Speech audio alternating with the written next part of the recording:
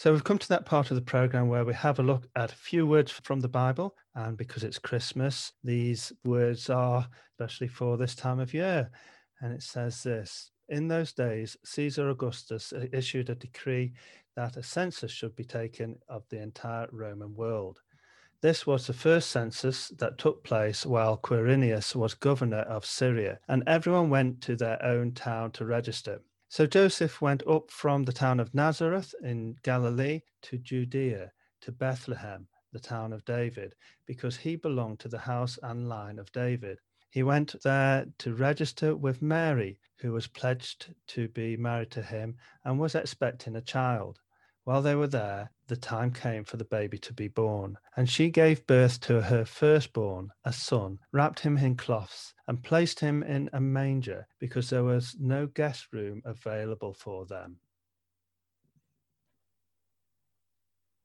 So last week, we looked at one of the prophecies regarding Jesus. And here in this scripture, there are a few more prophecies that's being fulfilled. Let's look at the location of the birth, Bethlehem.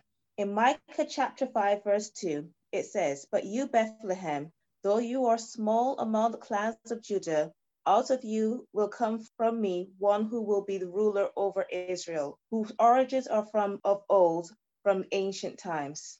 Let's look at the mother, Mary. It's not written here in this account, but in Matthew's account, we know that Mary was a virgin. Isaiah chapter 7, verse 11 says, "Therefore the Lord himself will give you a sign. Behold, the virgin shall conceive and bear a son, and shall call his name Emmanuel." Now, Emmanuel means God with us. So right here at this birth, Emmanuel was born, but there was no room for him in the inn. And sometimes when we come to Christmas, it could be like 2,000 years ago as it was in Bethlehem. There could be no room for Jesus. We make room for the gifts. We make room for entertaining. We celebrate being off from work. We love seeing friends. We enjoy the food. We have all the fussy fun. But do we make room to welcome Jesus into our lives, into our hearts? This year, we face a very new, different challenge. The parties have been canceled. Some have decided not to see any of their family or very few of their family. Some have scaled down the gifts due to job securities, financial worries. Some could be even grieving. Throughout our difficulties, God is with us. Note, throughout. It doesn't mean that he's going to make a shortcut and end the difficulties, but throughout, he's there with us. God is with us. And the Bible makes this promise many, many times, and God repeated it many times. Be strong and courageous, for the Lord your God goes with you. He will not leave you or forsake you. So whether it's the festivities or our concerns that's causing no room in your heart, I want to encourage you to make room for Jesus. My friend Kate Bagnall, during her prayer time this week, wrote this lovely poem. I think it sums it up. No room. There was no room for you, Lord. No room for the infant king. Yet lowly shepherds made room for you. Welcome you, precious king. Yet magi's wise made room for you, journeying long for you. Yet the sick and sinful made room for you in their hearts for the physician king. Yet the hurting and broken made room for you, healed and restored in their hearts. There was no room for you in the hearts of mankind. Cruelly they cried, crucify. Oh, let us make room in our hearts always, room for the King of Kings, Creator, Redeemer, Savior, Lord. We welcome you, Christ the King. The Christmas story here in Luke 2 is so familiar, isn't it? It was read out every year at the school production as a girl draped in a blue bedsheet sat on the back of a classmate dressed in a homemade donkey suit, and poor old Joseph dressed up in his dressing gown, sporting a tea towel on his head. And then an overly dramatic "no room here" pronounced by the innkeeper, and then a rough-looking bunch of shepherds, kings, sheep, cows, angels, and of course, the stable. But most of this detail has been added onto what the Bible actually says and formed some traditions around about as accurate as Santa Claus. Sorry, kids, and I should have said a spoiler alert there, I know. But many biblical historians and commentators do suggest that there was no inn, there was no innkeeper, no stable, no star over a barn or anything, and no tea towels, dressing gowns, and no kings at the nativity scene. Okay, they were my observations, and I can almost guarantee it was not a silent night.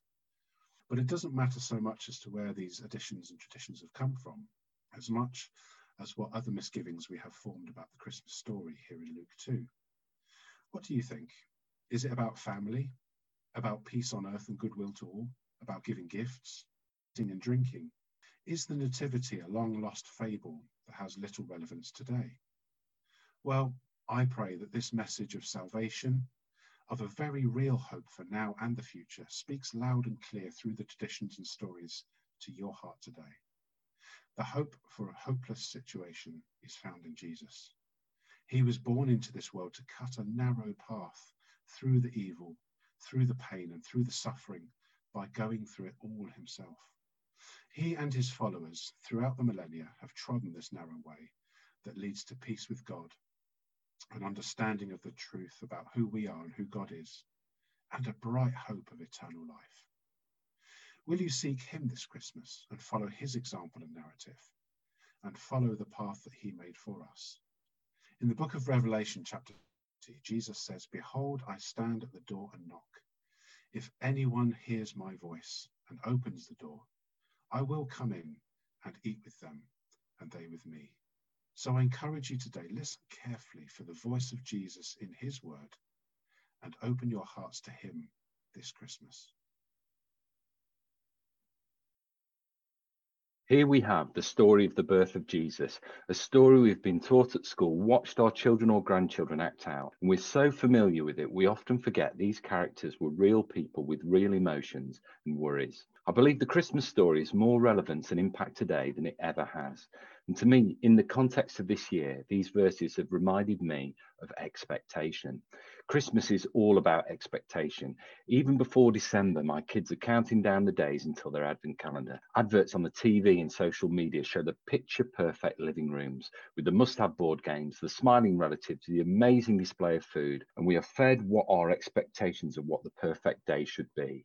Every year so far, my son Jack has always ended up disappointed with the toy he saw on TV. In his mind, he's imagined something that surpasses anything that could be physically created or achievable for a retail price of £9.99. He takes after me. When I was around 8 years old, I was fully into Star Wars and had seen the AT-AT Walkers advert on TV, which showed these giant model walking spaceships controlled by stormtroopers being taken down by Han Solo and Luke Skywalker in X-Wings. And the big day came and Santa had delivered. In this huge box was an AT-AT Walker. But then I noticed that was it. No figures, no baddies to operate it, no heroes to battle the machine. It felt like I'd been given a colouring book without the pens. My expectations did not meet my reality. The Very Well Mind website had an article this year entitled "The Expectations versus Reality Trap. Are you being robbed of your happiness?" It outlined research which highlighted how people are surprisingly inept at predicting how they will feel about upcoming events. For example, one study showed that newlywed couples tended to expect their happiness levels would rise, or at least stay the same over the 4-year period after marriage. In reality, the levels of happiness tended to diminish over that time. Other studies found that lottery winners' happiness tended to reduce to pre-winning days, or sometimes even below. While we expect that the perfect Christmas dinner, the immaculate tree, a stocking full of toys will provide happiness this holiday, the reality is, at best, it will only be temporary. Just over 2,000 years ago, I'm sure Mary's expectations of the circumstances and location of the child's birth did not meet her expectations. Who would have predicted there was no room for the Son of God and his cradle was a manger? But there is a difference here. God wanted to change our expectations of who he was at that time. He was to be called Emmanuel, God with us. He came to have a relationship with us on a mission of love. I mentioned earlier how nothing my son can imagine could even match the reality of what this earth could deliver. But God is different. Our brains cannot fathom the depth of love he has for us. So I finish with this prayer this Christmas for you from Ephesians 3:18-19. I pray that you will be able to understand how wide and how long and how high and how deep his love is. I pray that you will know the love of Christ. His love goes beyond anything we can understand. And I pray that you will be filled with God himself.